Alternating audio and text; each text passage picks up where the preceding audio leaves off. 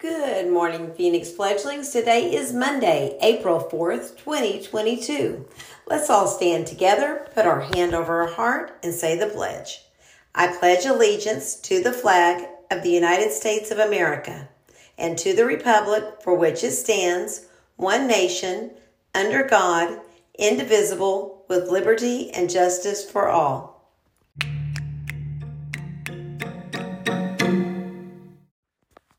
Let's celebrate our fledgling birthdays. Today, Talon and Miss Newberry's class has a birthday. So let's all do the birthday cheer for Talon. Are you ready? Hey, hey, hey, happy birthday.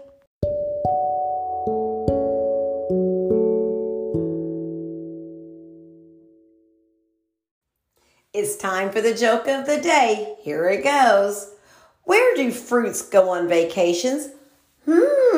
I don't know. Where do fruits go on vacations?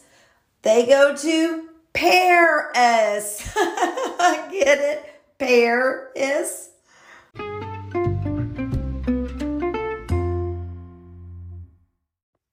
It's time for the podcast secret word of the day. Are you ready? Here it goes.